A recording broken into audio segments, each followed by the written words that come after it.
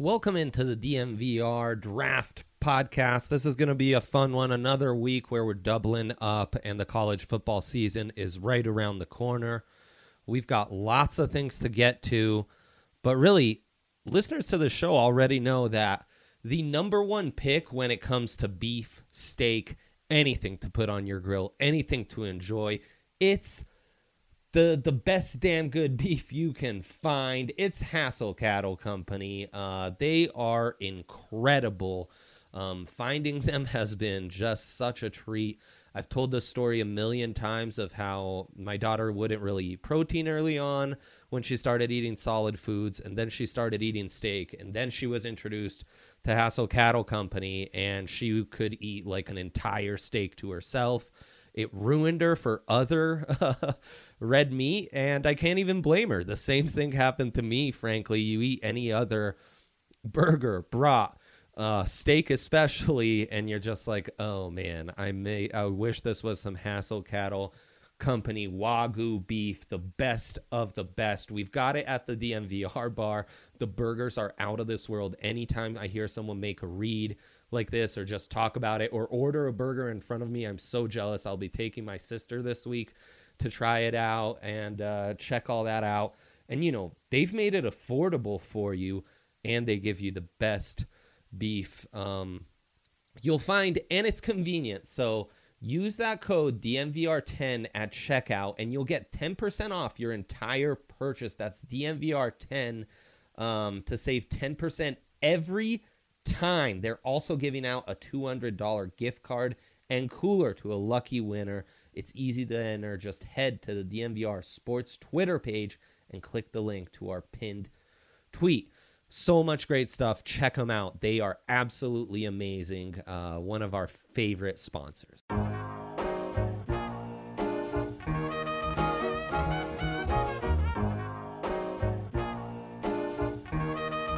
CJ on the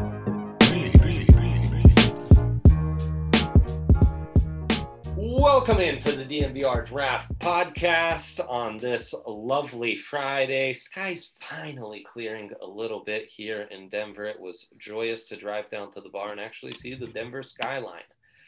That was nice. That kind of freed some anxiety today. So that's wonderful. DraftKings Sportsbook is our presenting sponsor. Henry is out in Boulder doing stuff, so I am joined with Jake Schwanitz, Justin Michael. How are we doing, fellas? Fantastic. How you doing, Dre? Oh, great. Friday vibes all around, you know? Let's get it. Yeah. Always good on a Friday, right? Absolutely. And, you know, we're going to start this off since it's like one of the rare kind of draft nuggets to come out. We might as well talk about it for a minute. It's the George Paton quote that set Broncos Twitter on fire for a couple days to Peter King. And rightfully so, and he's since cleared it up and given several different explanations and qualifiers to what he said. For starter, though, the quote itself, does anyone have that handy right now so that we can give a little frame of reference here from Peter King? I'm pulling it up. I got it right here. Word. So this is the excerpt from Peter King's article. Mm-hmm. The actual quote, I guess, from Payton says, plus, and this is not why we did it, drafts Patrick Surtain, but quarterbacks are available more than franchise corners every year, at least the last couple of years. So I don't know, what is that, 25, 30 words, and everyone lost their freaking minds. Yeah.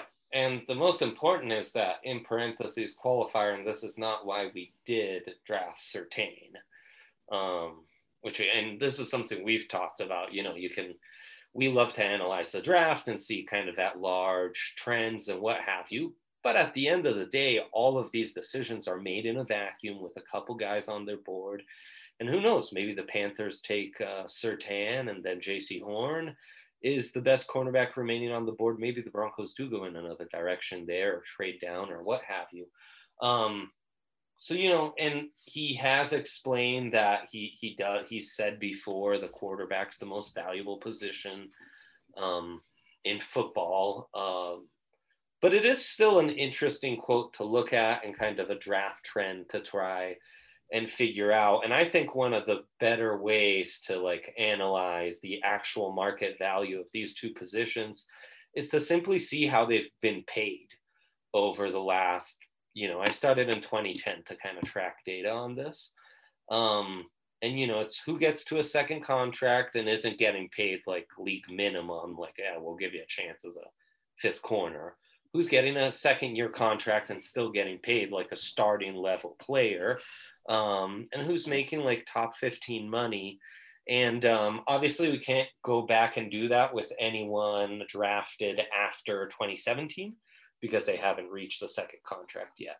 But with quarterbacks, guys who are drafted in the first 3 rounds, 15 from 2010 to 2017 were able to get starter level money with that second year contract. 28 weren't. So you're batting about 1 to 2 there. You're batting about 30%, which any major league hitter would take, and most NFL GMs I think would take. And who knows? Maybe that means you drafted Paxton, you drafted Drew Lock, you're due at the next one. Or it means you drafted Brock Osweiler, Paxton, and Drew's supposed to be the next one, or what have you. As far as getting top 15 money at the position, 11 were able to succeed in that, 33 were not.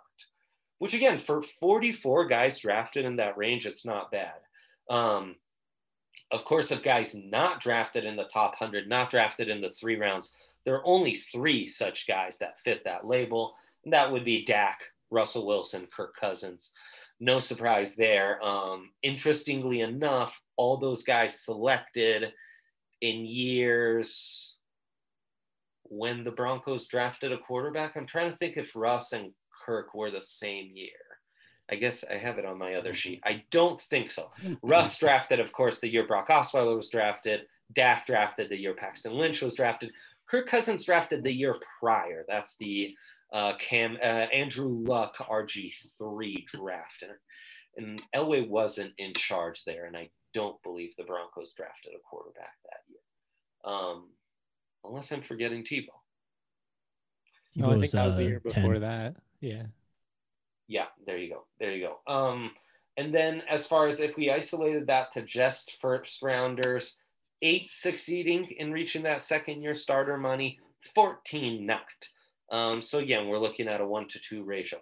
Cornerbacks, there are truly so many drafted. So again, that's another caveat in this is when Peyton says this, he's probably accounting for the fact that, well, there are only 32 starting quarterbacks in the NFL, 32 backups. There are 64 starting level cornerbacks in the NFL. I mean, that's just the math of it. And with the way the game is played, it's really closer to damn near 100, right? At least 98. So that's where this gets immediately skewed, and it's hard to look at apples for apples. And I think where Peyton saves himself with this quote is the caveat of franchise cornerbacks. Because, fellas, I look at the top paid cornerbacks in the league, and I see Jalen Ramsey, Marlon Humphrey, Tre'Davious White, Darius Slay. I'd probably stop myself at Jalen Ramsey, but at most I'd go as far as Tre'Davious White. Maybe I'd add Stephen Gilmore. We're talking about 3 or 4 franchise cornerbacks in the NFL. Like Pat Pete as well. I mean, there you go. Yeah. But, like franchise quarterbacks who really allow you to throw off the defense, the math defense that you're playing with, where you say, okay, this guy can cover any one of the 32 teams in the league one-on-one, which means we can allot more resources to this wide receiver 2, tight end, more in manufacturing pressure, what have you.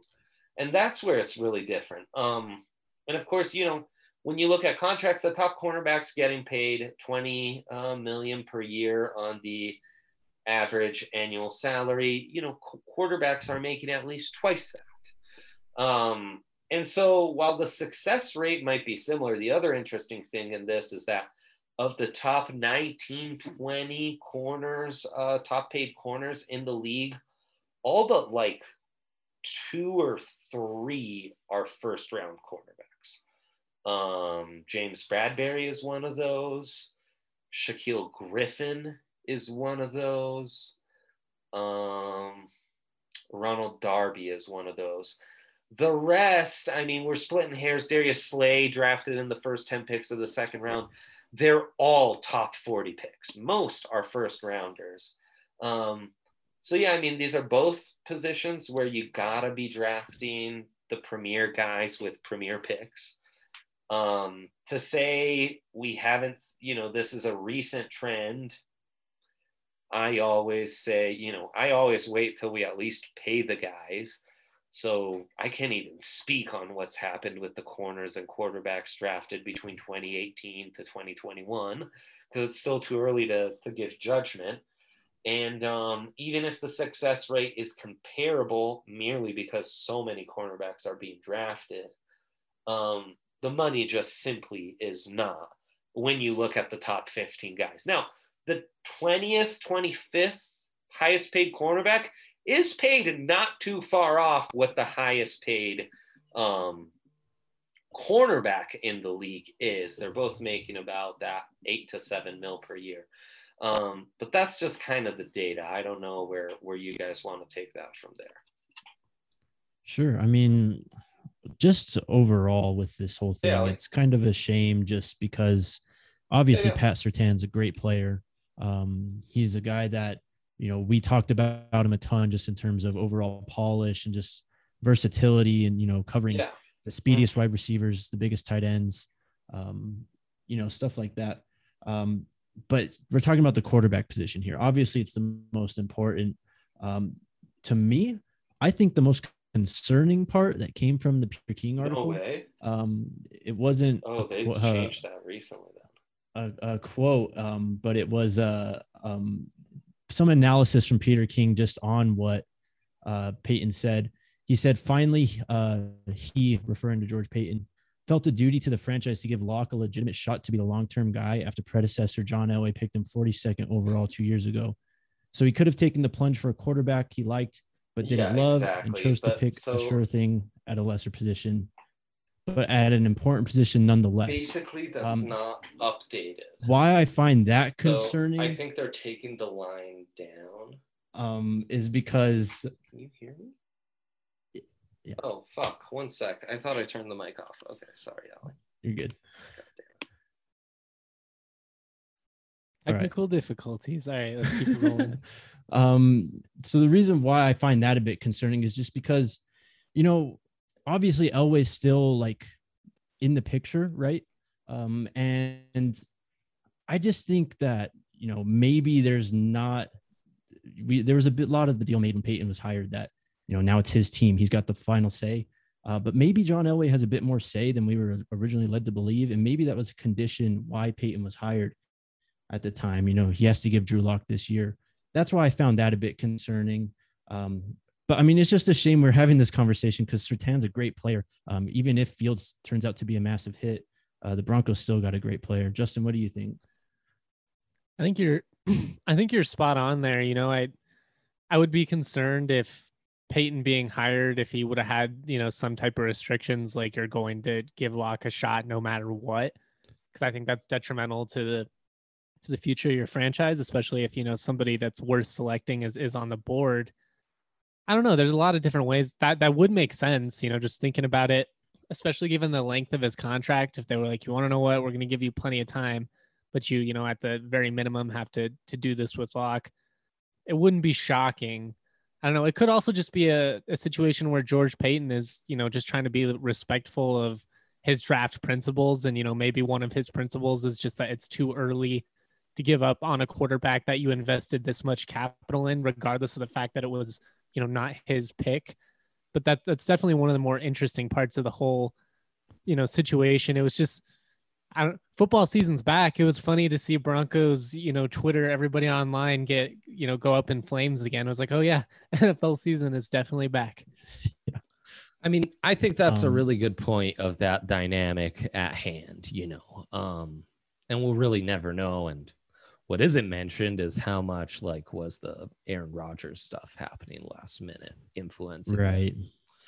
And at the end of the day, for as much as we can go around it, I go back to a Michael Lombardi, the former GM of Raiders and assistant GM Patriots, lots of teams. Talking about drafting a quarterback is all about having an appetite, and having an appetite. There's also a bit of desperation, and there's also like a scheme fit that's right. And there's also just an urgency. The Bears probably had more urgency than any other front office to find a franchise quarterback and get that finally figured out this offseason. The Broncos are operating under a new GM with potential ownership change looming. There was no urgency, but there was the opposite of urgency. That's hard for a fan base that's just never been used to this kind of consistent losing. And that feels like, look, man, we've seen some of the highest picks in Broncos franchise history come by. So I don't want to really hear about some like, oh, well, actually, when you look at the numbers, the success rate for cornerbacks and quarterbacks is about the same, because we had a top 10 pick 2 of the last 3 years, and you kind of got to maximize that, and we've passed on Josh Allen and Lamar Jackson once already. Who did you just pass on this time? It's opportunity cost is a big thing in this. And it's something that the Browns have kind of been doomed with forever until they finally pulled the plug on Baker. They're trading out of the pick that became Deshaun Watson and trading out of all sorts of potential franchise quarterbacks. It's a rough dealio when you start to pass on too many guys. And just going back into the Vikings draft history, they were kind of the butt of a joke because they selected so many first round corners. Maybe Peyton played a bigger role in that than originally thought, because obviously he was assistant to Spielman, who was actually making the picks. Maybe Peyton was kind of the driving force behind that. Also, in terms of Peyton's just view on positional value, I mean, he did take a running back with a top 35 pick this year.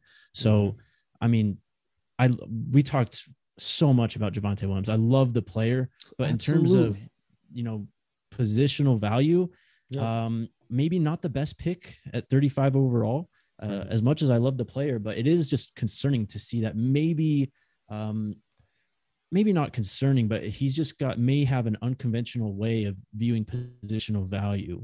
And we're kind of seeing that unfold, The other thing is he's coming from a front office that, I mean, for lack of better words, had a full-on cornerback fetish, fam. I mean, just could not help themselves. And Zimmer came from Cincy, where they were drafting cornerbacks left, right. And they haven't totally all worked out. Trey Wayne's one of the top paid cornerbacks that was drafted by the Vikings, but he's not even there anymore. Mike Hughes was just recently traded away. Not all those corners. Xavier Rhodes is another guy's. Not all those corners they have drafted in Minnesota, while they did all have some productive stretches, have maybe lasted the test of time, and none of them maybe even qualify as a franchise cornerback. So maybe that's why what I find most appalling is, why are you telling me about drafting franchise corners and quarterbacks? Your record shows you've drafted neither. Right. So, which, like, hey man, no, like, you could have said the same thing about Elway, and that's a GM that has a Super Bowl ring. So whatever. But it's just like, he could have just stayed away from this entirely. And like, in general, I don't think that this Peyton front office quite had a feel for what this town was going to be when they drafted Surtain. Like, from what I understand, they were kind of shocked that the response was so negative for them passing on a quarterback and going with Surtain. It's just like, this place is different. This fan base is different. And frankly, I think that's part of the problem, why there are more obstacles than other places in developing a franchise QB here, because the standards are just different. That's just it. And that's a tough environment to succeed in, man. Plain and simple.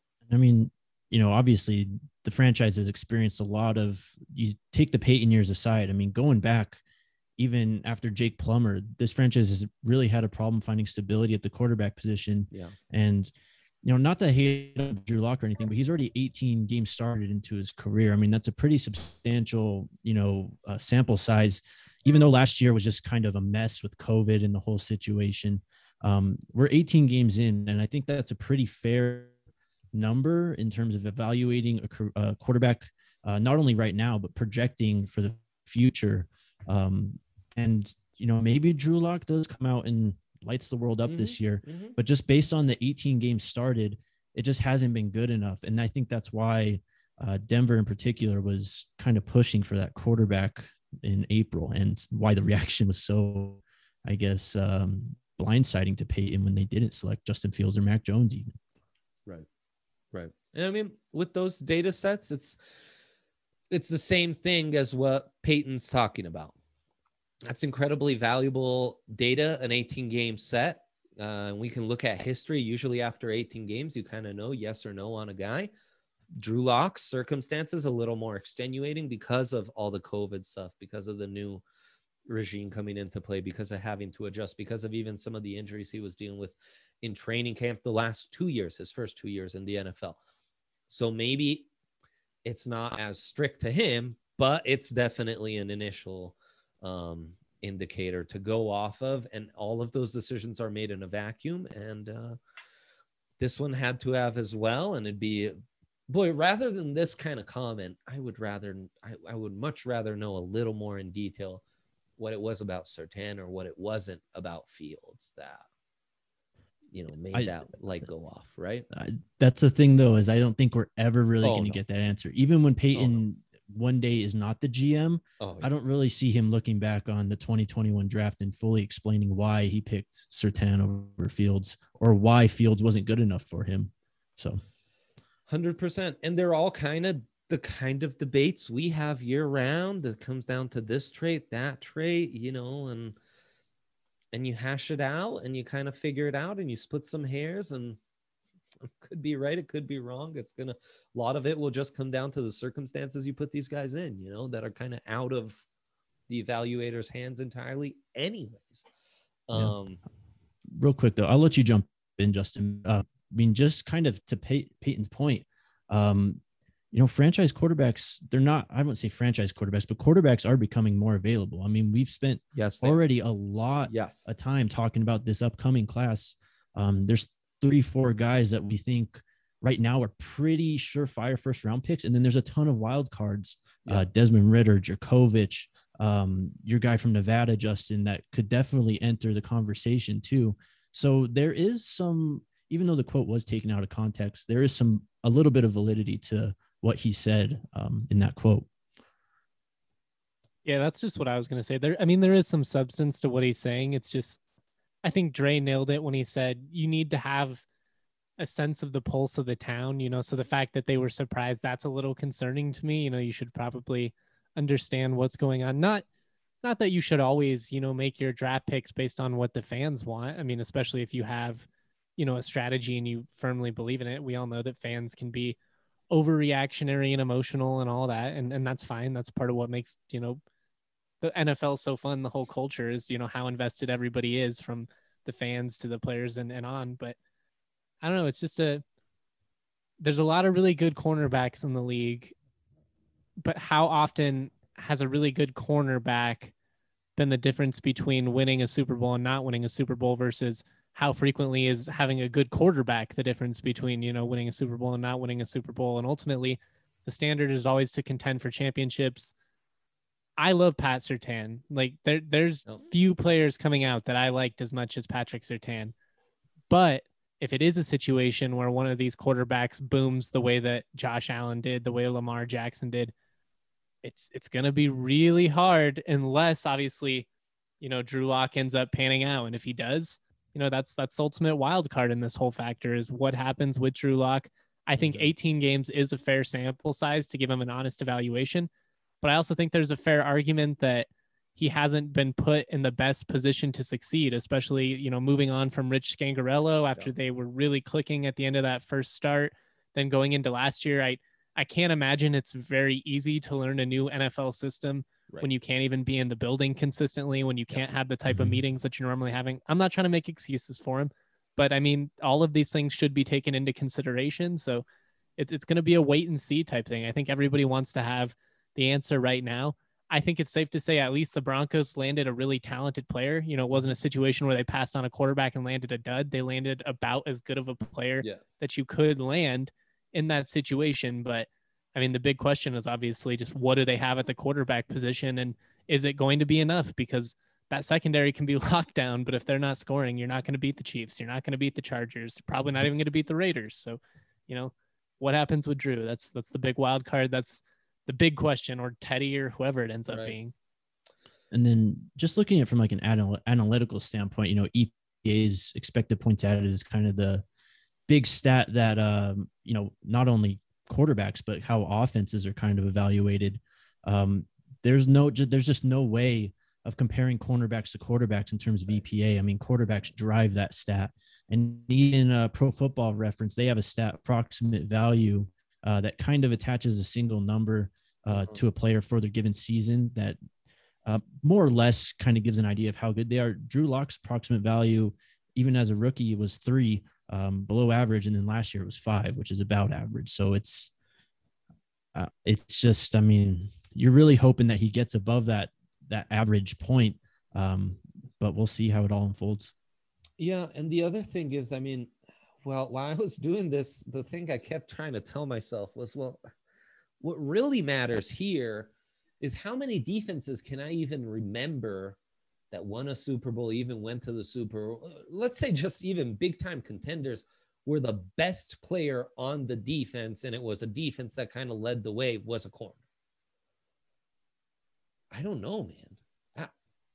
I'm kind of drawing a blank. I guess that Patriots defense that was phenomenal a couple years ago. Maybe. Gilmore. Yeah.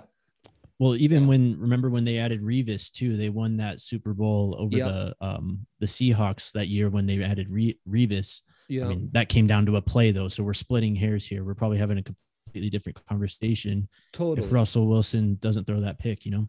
You could say Revis on some of those really good Jets teams too. I mean, they never made the Super Bowl, but they won double-digit games and went back-to-back AFC championships. Yeah, they? And champ, you know, he played in some big-time games, you know, at least that 05 AFC championship game.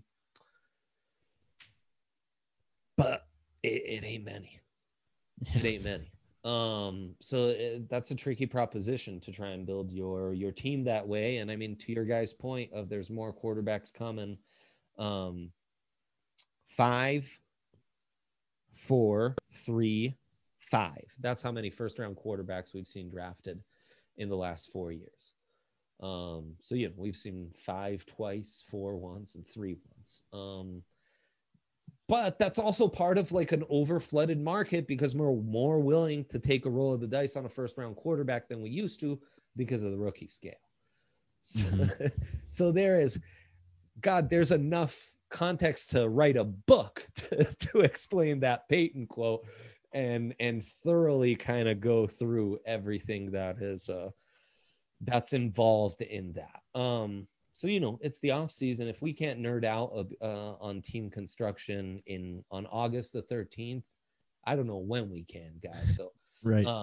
Thank you to George Payton and thank you to you two brave souls for indulging me on that discussion. I know people are tired of the Surtain Fields talk. I promise that this isn't something we'll revisit every single day, but, you know, we just wanted to give a greater context at large, even from just a team building standpoint. And if you just want to feel good, you can always remember Patrick Surtain's going to be really good. Really good. Like as good as any cornerback that's played here in a long time. I mean, go ahead, Jake. I was just going to say, I mean, in terms of surefire prospects in this draft, I mean, it was probably Kyle Pitts 1 and then Patrick Surtain 2, honestly. I mean, I don't really think that any of the quarterbacks, maybe Trevor Lawrence, of course, but outside of him, I don't think anyone else really had as high of a hit rate as Surtain was going to have. And that's part of opportunity cost as well. Opportunity cost is a double-edged sword.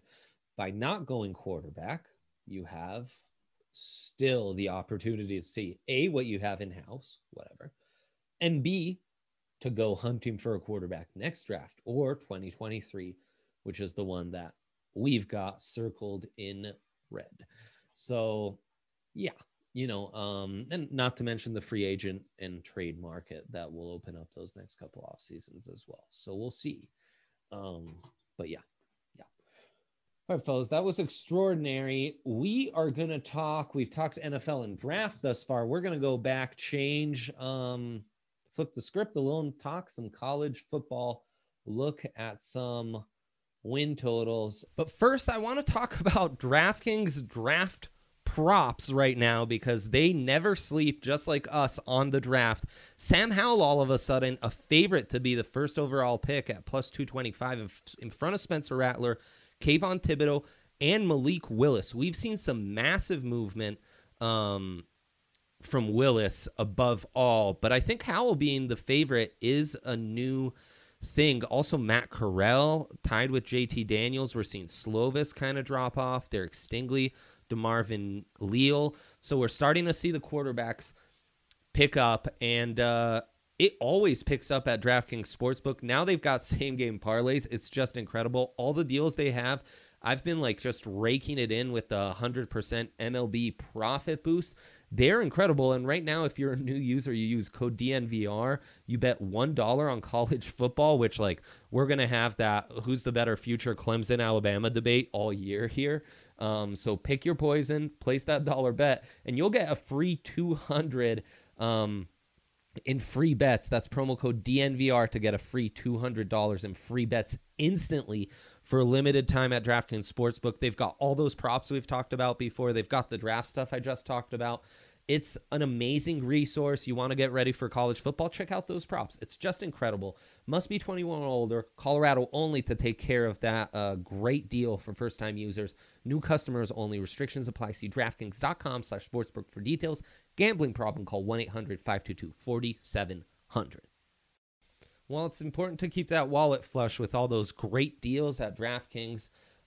It's also really important to take care of your teeth, especially now. I know we've been saving money here and there as a whole the last few years, but it's time to get back at it. Make sure you take care of your teeth, and there's no better place for DNVR listeners than the hardcore sports fans at Green Mountain Dental.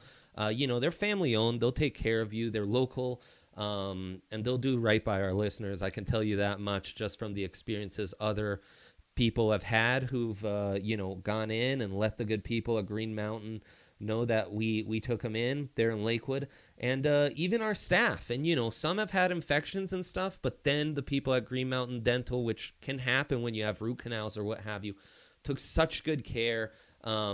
They're just the best. And with keeping in line with your general health and especially your oral health, you go in there, schedule a cleaning, x-ray, and exam, and you'll receive a free Sonicare toothbrush. And tweet at us when you go there. Let us know. They've been longtime DNVR partners. They're just the best. They're only 15 minutes from downtown, and they'll take good care of you. Great customer service, and then they've got that great deal to just keep improving that oral hygiene, which is so key to your overall health. Go check them out in Lakewood. Tell them we sent them, and get that great deal. So Green Mountain Dental in Lakewood. Go check that out. Beautiful. And we're right back. DraftKings Sportsbook presenting sponsor to the Here Draft Pod. Said that reverse. Both words start with draft. It worked out just fine. Justin, you put this together for us. So give us some context here. We're going off the AP Top 25.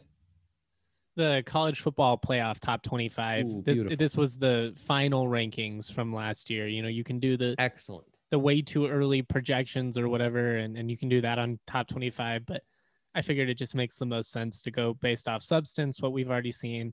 These teams finished in the top 25. They're obviously expected to be, pretty good. I mean, things can drastically change from year to year, but yeah, I don't know. I just thought it'd be fun to kind of go through most of these. We don't have to debate about all of them, but, sure, kind of just talk about some of the ones that stand out. I think there's a couple of intriguing ones in terms of getting plus money for pretty good teams that could, rattle off double-digit win seasons. So let's just kind of start. Let's just kick it off. Do we want to start at the top with Alabama and Clemson? I'd say first, let me start with what's really interesting. I love how you did this. So Justin put a sheet together for us of the top 25 teams, and we've got all the win totals right here for us.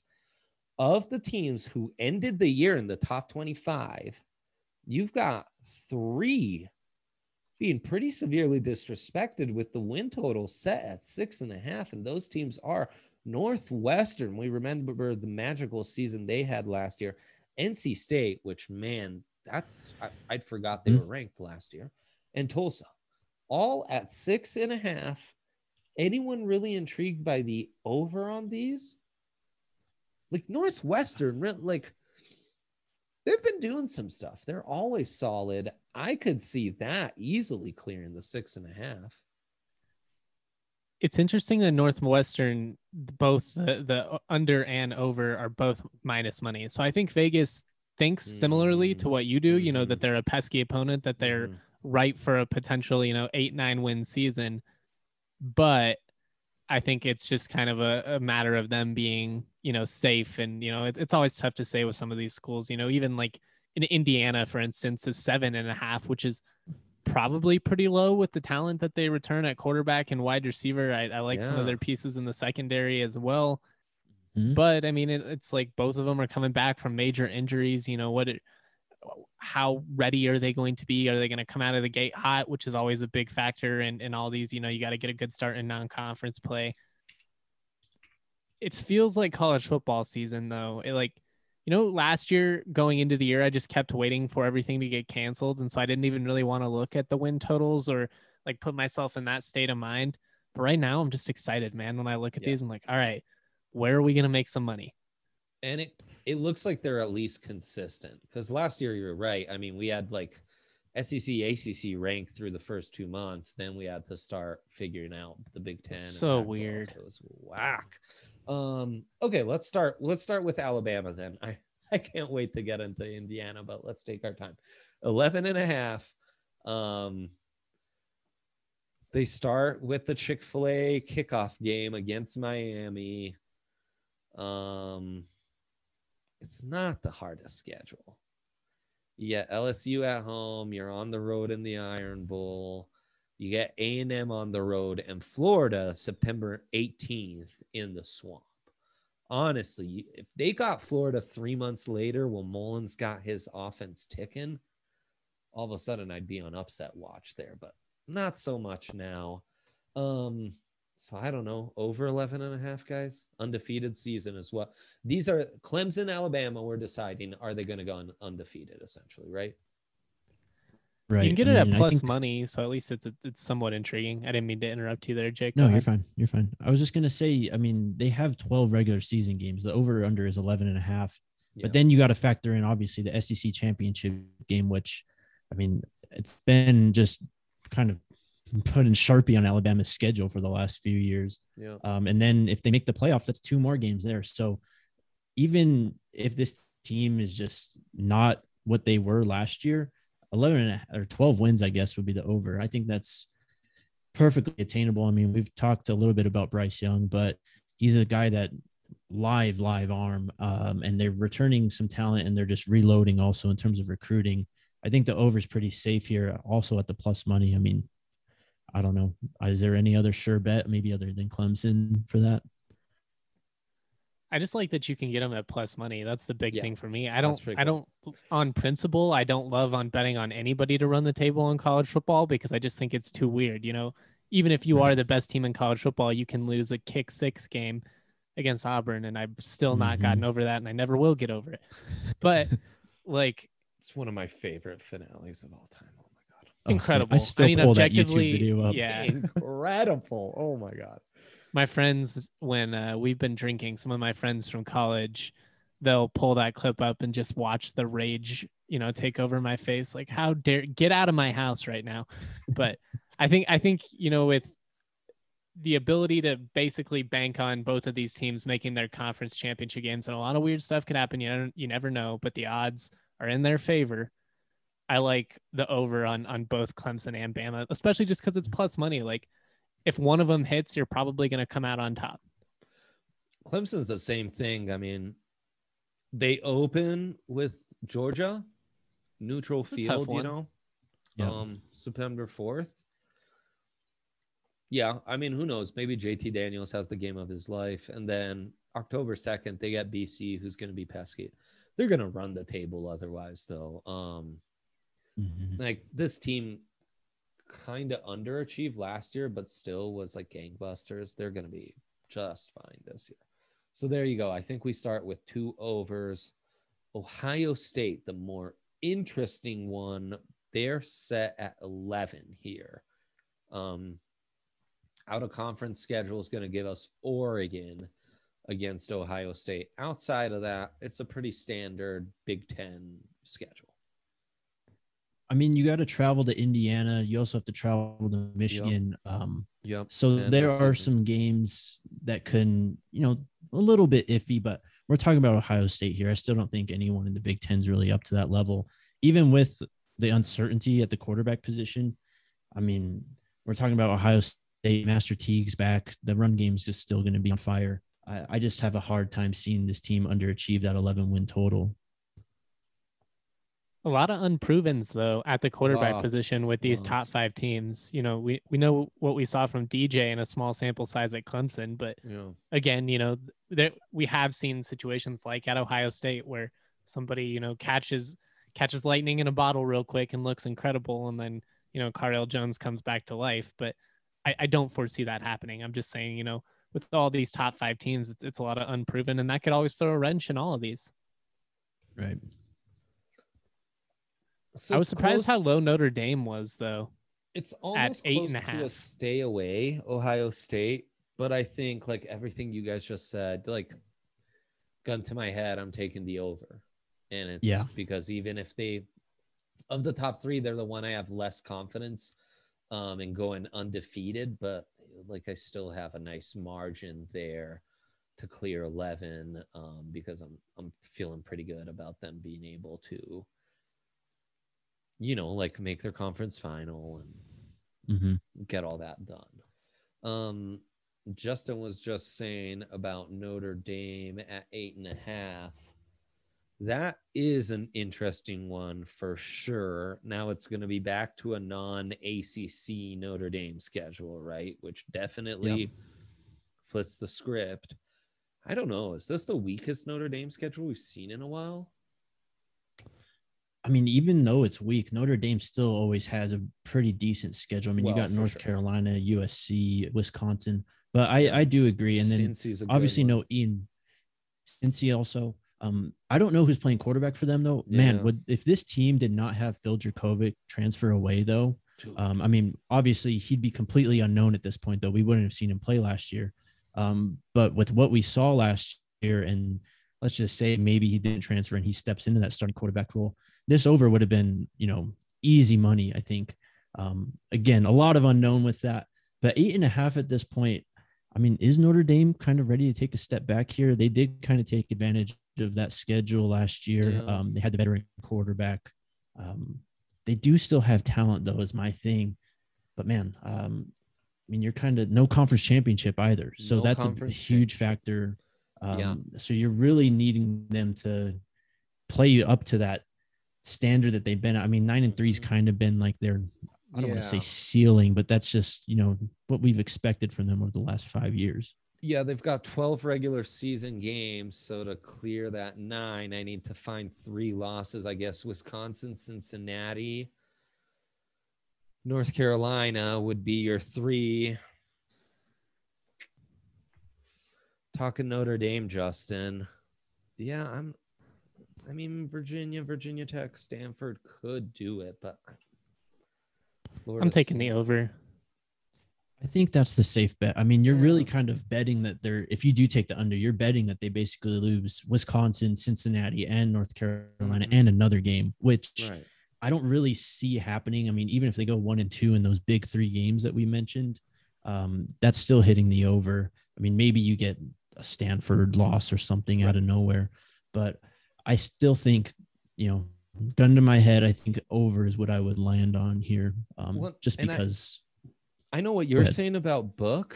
I also kind of felt like he was holding them back. Like if they were to ever find a quarterback who kind of pops for him with the way they've recruited the O-line and, the way they've been dominant on defense, they could take that next step. Geez, we're just hammering these overs, huh? I mean, they're all in different conferences though, so that's you got to keep that in perspective too, That's right? true. I mean, they're not all playing each other yet, and even if they do end up playing each other, that probably means they all hit the over. So yeah, fair enough. And then we have A&M at 9.5. We are high on their talent. And we've kind of talked about this before. They have some pretty easy road games in the SEC. LSU, Ole Miss, Missouri. Those are your road games in the SEC. Arkansas. You get Bama at home. You got South Carolina and Auburn at home. And like you're playing none of the big dogs in the East. You don't have to face Florida. You don't have to face Georgia. So it's a really easy schedule. I think they'll still lose to Bama. I could still see them losing another one of those. 10 wins feels really achievable for this team, though. Yeah, it does. yeah, I mean, even last year the impact players were still a bit young last year, but you're not having a Kellen Mond kind of come in, so that's obviously the wild card. But still, even Kellen Mond wasn't lighting the world on fire every week last year, and they still easily hit over 10 wins. Yeah, no, I think we're on the right track here. Oklahoma set at 11. Is that right? Yeah. Wow. So it's a little high for my taste, especially in a wacky conference like the Big 12. I mean, if Spencer Rattler completely booms this year and takes his game to the next level, it's probably fairly achievable, because I think even the second best team in Iowa State talent wise is still a gap below Oklahoma. But I don't know, that's a lot. You're counting on them to win 12 games if you take the over, and right. I don't know if that's going to happen. So that again, no Big 12 championship game. Oh, okay. So you're either pushing because they have one loss, or they're going undefeated and you're winning. Take the value's not really there. Yeah, take the under. Yeah. Plus Oklahoma State on the road to end the season. They'll have Iowa State right before that at home. And look, I believe in Texas and Sark this year. I think that game's really going to be, I mean, it's always kind of a coin flip either way because it's just a big rivalry game. Yeah. But I really think that Texas is going to bring it this year and really challenge them. If I had to mark that down, I'd probably mark that as a loss. So you're really, really kind of up against the line there in terms of wiggle room and hitting that over 11 number. I mean, if it was 10.5, maybe you consider the over, but with it at 11, that's really tough for me. And this is a team that, while they've had almost as much success in the last 3-4 years as Alabama, Clemson, Ohio State, Notre Dame, just purely based on regular season wins, they aren't churning out talent the same way. They're not churning out talent to the NFL the same way. They're not recruiting. If you look at the recruiting rankings, they just don't have 5 stars starting as a junior, and the guy behind him's a 5-star who we've now groomed for 2 years behind him. And by year 3, he's going to be ready to go. LeBron Ray's the next star for Bama, that Clemson, Bama, Ohio State, they just have that every single year. And it almost works like the way Air Force is able to train guys up before they even count against an official spot, Well, that's the big difference, right? Between Yes. Bama and Clemson and some of these, all of these, especially top 10 teams, their starting lineup, talent wise, fairly on par, with each other. The difference is the depth. The difference is when you're at Alabama or Clemson, all 4, people in the depth chart are as capable of fulfilling and coming in and could probably start anywhere in the country. Right. And how much you were able to groom and develop that starter before being thrown into the fire. So now he's not like all of Tennessee's starters who have developed bad habits and don't know how to win and don't know what winning culture is anymore. No, these guys have been plugged in, dialed in to perfection, and now they just need to go play. It's real easy. Oklahoma doesn't have that. I'd said it before. This is a big year for Lincoln Riley to show that he can actually do it on his own. They've also lost DCs lately. You know, like there's a lot to be that's churned out over the last few years at Oklahoma that they need to prove they can handle that kind of turnover. Alabama, Clemson, Ohio State, I've seen it for decades. I don't need them to prove it to me. Oklahoma post Stoops had set that structure up. I wouldn't be questioning Stoops the same way. Lincoln Riley, though, he's got to prove it to me. Oh, and I love Lincoln. Florida, Dan Mullen, 9 wins. I love Dan Mullen, but I don't know what to make of this team. So much were those 3 studs, Trask, Tony, Pitts. Like you lost all 3. That was the entire team a year ago. Yeah, I can't remember the quarterback's name right now, but you're actually getting a Dan Mullen quarterback coming in this year, a guy who is actually Emory a dual Jones, threat. right? Yes, I think that's his name. Yeah. And they have a loaded backfield too. So, you know, they're going to be able to run the ball, I think, pretty easily, but you got to travel to LSU. You know, maybe LSU's not as strong as we're used to, I guess. But I mean, you get Alabama at home. Of course, you got the neutral site Georgia game. I mean, I kind of want to hit the over here because, I mean, you factor in the SEC championship game. Maybe they make it. They'll probably lose to Bama, right? But then you got a bowl game also. I think that extra bowl game is what really pushes them over into that double-digit mark. But I do understand your concern here, Dre. Maybe this is a stay away, actually, because I want to take the over. I'm just not confident in it, though. I don't think bowl games count. They don't? Okay. Like gamblers are aware. I think it's regular season only. I'm not even 100% sure that conference championship games count, but I think that's technically a regular season game still. So that would, but bowl game would not. I think you're right. So like 12 games, there'll be dogs to Bama, even though they're at home, and Georgia, even though they're at home. And I wouldn't put it past them to lose to Kentucky on the road just because Kentucky's been doing some stuff lately. But you know, that's 3. There's a push. That's 9-3. If you lose to Kentucky, if you win against Kentucky, you're 10-2. There's a lot of talent though. I'm kind of leaning towards betting on that. Again, though, I'm a Mullen guy, so you know, you kind of now we get more into preferential stuff rather than like, this is the smart play.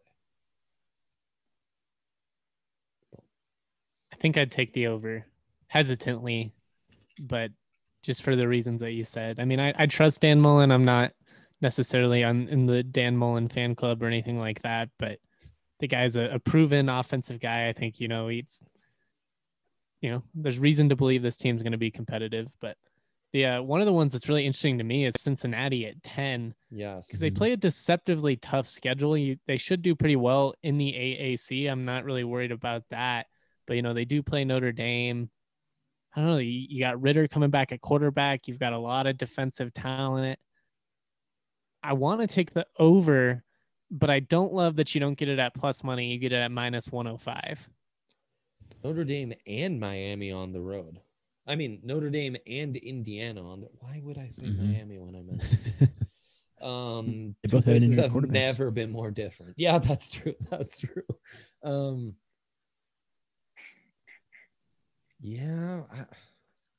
I think it's a stay away for me. As high as I am on Cincinnati, I don't know. I mean, I think they have the talent to compete with either of those teams. It wouldn't shock me if they won both, but it also wouldn't be that surprising if they drop both. And at that point, you need them to run the table. That's a tough call just to even push. Yeah, and the number's at 10 too, right? So you got to hit 11 wins, which is what concerns me. You really only have that 1 game wiggle room. And we already highlighted 3 games here that could really actually push Cincinnati, and all 3 could be losses. So yeah, I mean, I'd stay away from this, but if I had to bet, I think I'd take under, even though like you said, Justin, I love Cincinnati this year. Yeah, and it's not so much Ritter. What has me intrigued by Cincy is how much defensive talent they're bringing back. Gardner's going to be a stud corner. Mijay Sanders is going to blow up. Their secondary is going to be sick. Yeah, dude. But if this is how we're leaning, maybe we take the over on Indiana. I'm really enjoying this because we get out of the blue bloods and stuff and into more teams like Indiana and what have you. So I don't know what made me think of this, but honestly, I kind of wonder if George Payton's doing a little work for Manscaped, because I felt like that whole cornerback comment was really busting the balls of people like us. Manscaped won't bust your balls; they'll take good care of you. And all that you've got going on downstairs.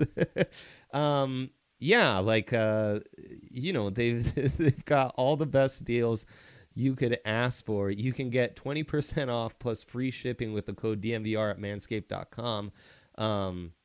That's an incredible deal, and you'll get, that's all to stay nice and tidy, in your downstairs, and make sure no one's busting you.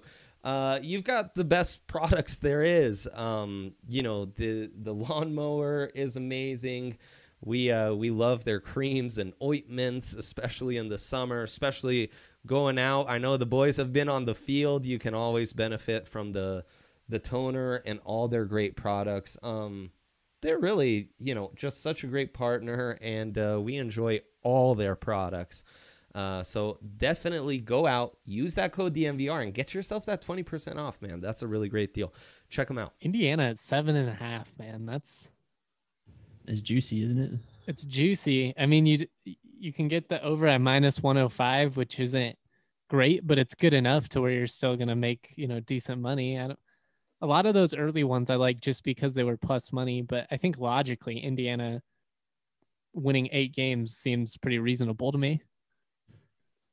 Yeah, I think so too. I mean, of course, it all kind of hinges on Penix coming back and being able to be the player that he was. I mean, they took it to Ohio State last year. They lost by 7. They could have easily won that game. You get them at home this year. You have to travel to Ann Arbor to play Michigan. I don't think Michigan's really a threat this coming year. But yeah, that Cincinnati game, you got to travel to Iowa to open the season too. So even though this schedule does look pretty tough, I think the talent on this team gets them over that 7.5 hump. I would take the over with Indiana. I mean, again, all depends on Penix. If he's healthy, and I think all reports coming out is that he's playing and looking okay. So just with the information given, I would go with the over here. I mean, it all comes down to the Cincinnati game, really. Right. Because I could easily see 8-4 with your 4 losses coming at Penn State, Ohio State at home, at Michigan, and at Iowa to open the season. Those are 4 reasonable losses. Michigan total toss-up. Iowa, I mean, if it's the Indiana we saw a year ago, total toss-up. Penn State total toss-up, frankly. But it comes down to the Cincinnati game. So yeah, if you're leaning Indiana, you love this over. You're leaning Cincy, you love the over for Cincy, and vice versa on the unders for Indiana and Cincy. Yeah. Okay. Those are, I mean, Cincy, Indiana are 2 teams I'm going to be really excited to follow this season. Mm-hmm. Another one's Georgia, because from a draft perspective, that D has so much talent. Yep. Especially with adding that other corner from Clemson. And that's who they open the season against, Clemson. And then, they kind of dodged. Dude, they dodged major bullets on the SEC West side. They don't have to face Bama. They don't have to face LSU. They've got Auburn and Arkansas. Like, that's really nice. Mizzou. That's it. And you get them at plus money on the over, which, counting on 11 wins in the SEC is always a tough task. But if they reach the SEC championship game, they've got a great chance at that. And I just like the value. I mean, I love Georgia. They're one of my favorite programs in the country, but you're really kind of, if you're looking at the over here, you're really hoping JT Daniels pans out. Yeah. And just going on Georgia's history, they've choked these games against South Carolina, Kentucky, all the time. That's just kind of what they do. So you're really kind of hoping this is one of the better Georgia teams, which on paper it looks like, right? But again, no George Pickens, one of their top receivers. Yeah. So, man, but is Georgia really only going to win like 9-10 games? 10 games would be very good. Probably you win missed to the the bet. SEC East, but you win the bet. You missed the bet, and that's what That's what has me skeptical. Also, like, I hate to say it, but both first-time starting quarterbacks, essentially, like guys we only know a bit about, Emory Jones versus JT Daniels, and given the track records of both programs to develop quarterbacks and stuff, like, I think Florida wins that. It's in the swamp. I kind of think Florida wins that. I kind of think I'd give the edge to That's a neutral site game. Oh, there you go. I'd give the edge though to Mullen over Kirby Smart, like, just because he knows how to develop that offense. Yeah, I mean, the schedule just looks so good though, but I don't know if I trust Georgia enough as a program or Kirby Smart enough as a coach to really for sure hit that 11 win total. I'd stay away from it's this. A lot personally. to bank on. It's a lot to bank on. I get that. Iowa State set at 9. I like that. I like that a hell of a lot more than I like Oklahoma at 11, just because you can still lose a couple of weird games in the Big 12, but they do got Breece Hall coming back. You know, they return their quarterback. I mean, I think there's a lot to like there. 10 wins, you know, doesn't seem all that unrealistic. Yeah. We've got Iowa at home the second week, and then of the big dogs in the Big 12, so the 2 Oklahomas and Texas and TCU, only Oklahoma is an away game. That's pretty nice. Yeah, I like that a lot. Oklahoma State at home too. And Matt Campbell defensively, he really coaches the team up. It's really kind of an anomaly in the Big 10 or Big 12 in terms of defenses. That is probably one of the most reliable, just to not give up like 60 points every week. I like this team. Even though Brock Purdy, you know, he really lost a lot of credibility with his play for me last year. Yeah. You get the veteran quarterback. You have a playmaker at running back. You have a playmaker at tight end. The defense is usually always solid. I like this team to go over that 9-win total. And you get it at plus money at plus 110. Honestly, I feel so gross about it because they're like the anti-college football team in 2021. Like, the jerseys aren't sexy, the way they play isn't sexy, but that's their formula. It's like they're a disciplined, well-coached football team who just gets the job done week in, week out, period. So yeah, I feel gross about it, and I love that. It's a non-sexy over that I love because I hate it, and I love that I hate it. So there you go. I feel about as confident in that one as I do with anybody in the top 25. I mean, Bama and Clemson are pretty good locks, but again, you know, counting on 12 wins is tough. Counting on 10 wins from Iowa State, I like that. Yeah, 100%. I mean, they're a team that's shown you they can compete, and they're actually returning quite a bit of talent. Mm-hmm. And that, how, of all the teams in the top 15 that we've talked about, is there a more accomplished backfield than Purdy, Breece Hall? I don't think so. I mean, maybe you throw Oklahoma in there. They're bringing back Kennedy Brooks, a guy who didn't play last year, but still kind of a more unknown. And I definitely take Breece Hall over him, even if he played last year. So right, maybe UNC that's coming up, but no, they lost both their starting running backs a year ago. Georgia, Zamir White, JT Daniels. At least we've seen Daniels start other places. Right. But I mean, shoot, that tells you how much of an advantage Iowa State had. And I mean, I always, when I'm making college football bets, that's one of the first things I look at is how reliable is that backfield going to be to carry this team. And then I look at the head coach. Well, shoot, the Cyclones they win both of those. Yeah, quite a nice trifecta there to make you feel pretty confident, pretty secure in that pick. Let's knock a few of these out before we go enjoy our Fridays and salute you all. Coastal set at 10. Unlike some of these other, you know, like Cincy loaded up on big name schools. This schedule's a joke. Yeah. It's terrible, man. It's horrible. Citadel, Kansas.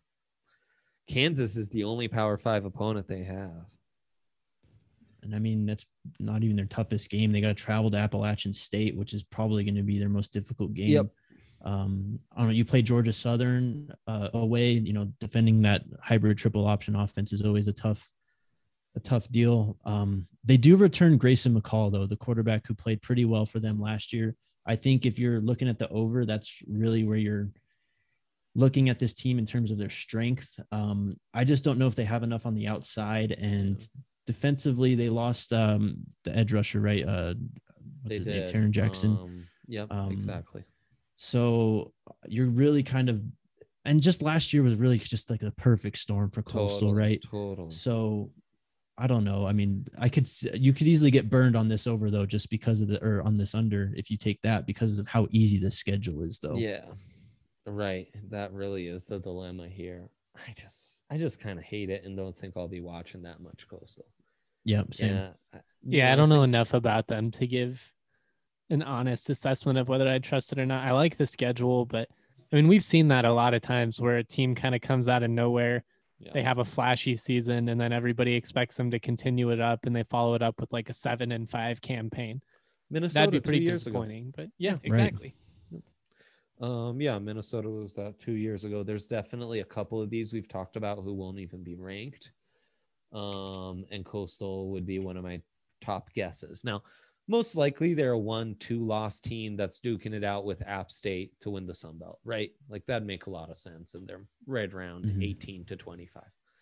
But yeah, I'm just not investing much in that. North Carolina, because they have Sam Howell, because they've been churning out some talents. This is an interesting one. And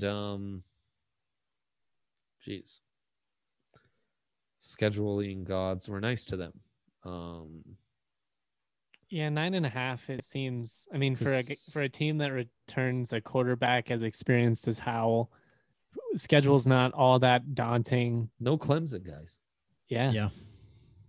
I like 10 wins.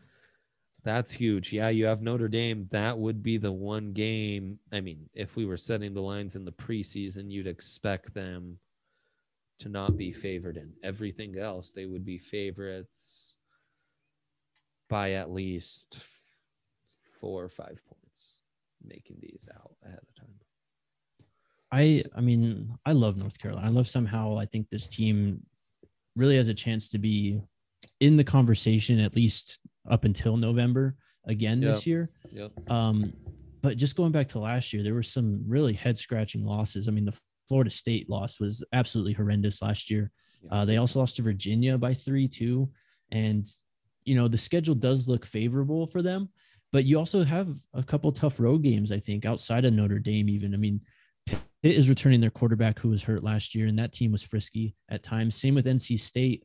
They have to travel to play them also. I don't know, man. I want to take the over. I just don't think I believe enough in the team, especially after losing your top 2 receivers, top 2 running backs. You have the quarterback, but I don't know if that's enough for me.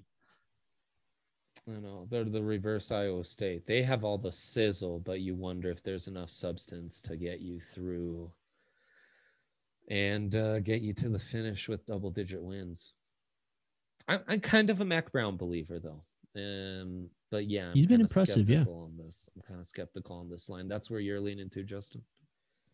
Skepticism. Yeah, I think 10 wins is fairly safe. It would 10.5 would have made me feel pretty nervous, but you've got some wiggle room there. Even if you do lose to Notre Dame, I like a shot at 10 wins with this team, just given the experience they return at quarterback. I like Mac Brown. Again, he just feels like one of those guys that's going to win you 8, 9, 10 games every single year. Not necessarily the best coach in college football or anything like that. Just consistent, and that's really all you need. Iowa. Go ahead. Justin convinced me. I'm just gonna bank on my team here. I'm gonna go with the over on UNC. If you're not in on UNC, I don't know how we can expect the audience members to be, because that'd be like if I was out on CSU or Hank was out on CU, they'd be like, well, why the fuck would I touch that then? True. Let's touch on a couple more interesting ones here at the end of the line. Like you've been talking Texas a lot. Their number's set at 8, Jake. Yeah, Texas, I mean, kind of a lot of unknowns. Just looking at the quarterback position, really. The schedule does look pretty favorable in terms of, traveling. I mean, you get you do have to travel to Iowa State, but you get Oklahoma State at home. Traveling to TCU isn't a big deal for Texas, I don't think. But my thing is it's Texas, man. They have these slip ups against Baylor, against Kansas State all the time. As much as I love Sarkisian, and I think that he's really going to be the guy that kind of gets Texas going the way that everyone thought Tom Herman would. I'm nervous here. I mean, the number is 8 though. So I think 9 is definitely attainable for them, which is why I would probably lean the over. It is plus money also. But I'd be nervous taking that over just because of Texas's track record, losing games that they should win. Yeah. I feel like an 8-4 season could really burn you with Texas this year, where they lose, 1 or 2 really dumb ones, and then they probably still upset Oklahoma in that process because that's what Texas does. But that's a push. So it's another blue blood losing a quarterback. Yeah, I'm in kind of wait and see mode. Like once Texas shows me they can get back to winning, like Mullen did at Florida, then I'll happily jump on. You were talking Iowa for a sec there, Justin, an opponent that CSU has on their schedule. Their number set at 8.5, always one of the better coached squads in the country. We always have our eyes on their O-line, especially. How do you see this? 8.5 is a lot of respect. Yeah, I'm pretty high on Iowa going into this year. They return a lot of production. It's going to be a brutal game for CSU, unfortunately. Yeah. Just speaking honestly, like it's going to be a tough one. Going to Toledo is going to be tough too, but especially back to back, getting those two. It's tough in the Big Ten because Iowa, they're always one of those tough teams. They're going to be competitive in any game that they're in. Yeah. But for me, it's just always a matter of, do they have enough juice to get, through the Ohio States of the world? And in this year, do they have enough juice to, get through the Indianas of the world, those type teams? Yeah. We've talked about how Northwestern could be pretty good. It's just such a brutal conference that I think I'd probably stay away, but I do think that Iowa is going to be really good this year. So I guess I would lean over, but it would make me nervous. Yeah, I mean, I would stay away from this just because of how Iowa plays. I mean, there's a lot of games that are 13-10 going into the last 2 minutes that really just hinge on one play in those final minutes. You do have to travel. That's the argument for CSU, by the way. Just if CSU were to pull off an upset, it would be like because they won 14-10 or something like that, like a dumb game. Right. You do have to travel to Wisconsin. They play Iowa State again after taking that year off from the rivalry last year. Penn State really at comes home down though. To Iowa State, right? Yeah, I think so. I mean, but we already talked about how we like Iowa State, so I think we could safely, or I don't want to say safely, but we could chalk that up as a loss. Yeah. But I don't know. I don't feel confident enough in Iowa just because of how they play. You're really going to be sweating a lot of games out if you take that over. And you don't get it at plus money either. I just think there's better value if you want to take some of these teams. I'd rather bet on Indiana or Northwestern. I get the respect, but it's like almost too well set line. San Jose State, the only Mountain West school we have on this list, Justin, their number set at 8. What do you see there? I would smash the over on that one. Really? They're going to have one of the better defenses in college football. Their defensive line is going to be really stout. Everybody's really excited about the CSU defensive line, and they should be, but this San Jose State defensive line is about as good. You've got Nick Starkel coming back at quarterback, and he's really coming to his own out there. A guy that I spent some time with out at Mountain West Media Days actually really won me over. But they do have kind of a deceptively tough schedule. They play at USC and at Hawaii in the first 3 weeks. After going to Hawaii, they then go to Western Michigan. So 3 straight road games. That's a ton of travel. I could really see them dropping one of those games. But as far as the Mountain West play goes, they're going to be one of the top teams in the West. The West is going to be really, really tough.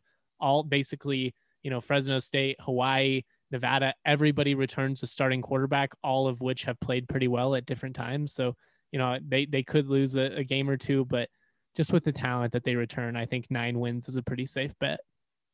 Late season traveling game to Nevada also.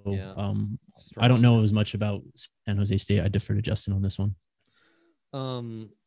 it really feels like as long as they can go even just 1-2 in that horrible travel stretch early on, which like losing to USC, no problem. No sweat. So just go 1-1 between Hawaii and Western Michigan. They should be okay. Let's do USC real quick, and then as far as I'm concerned, we could even close this out unless you have any others you want to go over. USC's number set at 8.5. Lots of NFL talent. We've talked about Drake London, Drake Jackson, Keaton Slovis, of course. Those are some of the big names we're keeping an eye on. They've got some tough out of conference because San Jose State, we just talked about, that's not going to be a walk in the park. Notre Dame is another one. And BYU is who they close the schedule out with. And then, the rest is, this is exactly what the Pac-12 commissioner is talking about. It's all those conference games. You get no rest if you make a tough out-of-conference schedule. San Jose State is not the team that USC thought that they were scheduling, like 7-8 years ago when they put this game on the slate. Like, that was supposed to be their gimme win. And now that's a game, like, depending on what the line is, I'm probably going to bet on San Jose State to cover. Money line may be a little too steep, but they're going to give them a run for their money. Yeah, for sure. And they're lucky they get to host Utah, which is always the toughest place to travel to in the Pac-12. But they got to go to Arizona State. They got to go to Notre Dame. They got to go to Colorado. They got to go to Wazoo, which that's not a fun trip from Southern Cal. I'd take the under here. I like their talent. I'm not a believer in Clay Helton or I'm not a Slovis guy either. A winning team. Yeah. Exactly. I'm right there with you guys. Okay, fellas, that was a blast. We will be back next week. Just one pod next week. Get used to it, and more fun topics as we get ready for the college football season and NFL seasons to come upon us right away. So, yeah, best of luck. We'll catch you next week.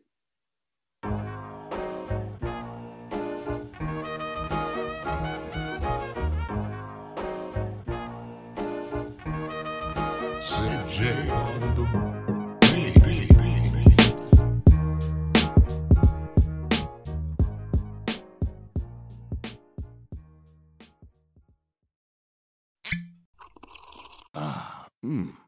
the first taste of rare bourbon you finally got your hands on. That's nice. At Caskers.com, we make this experience easy.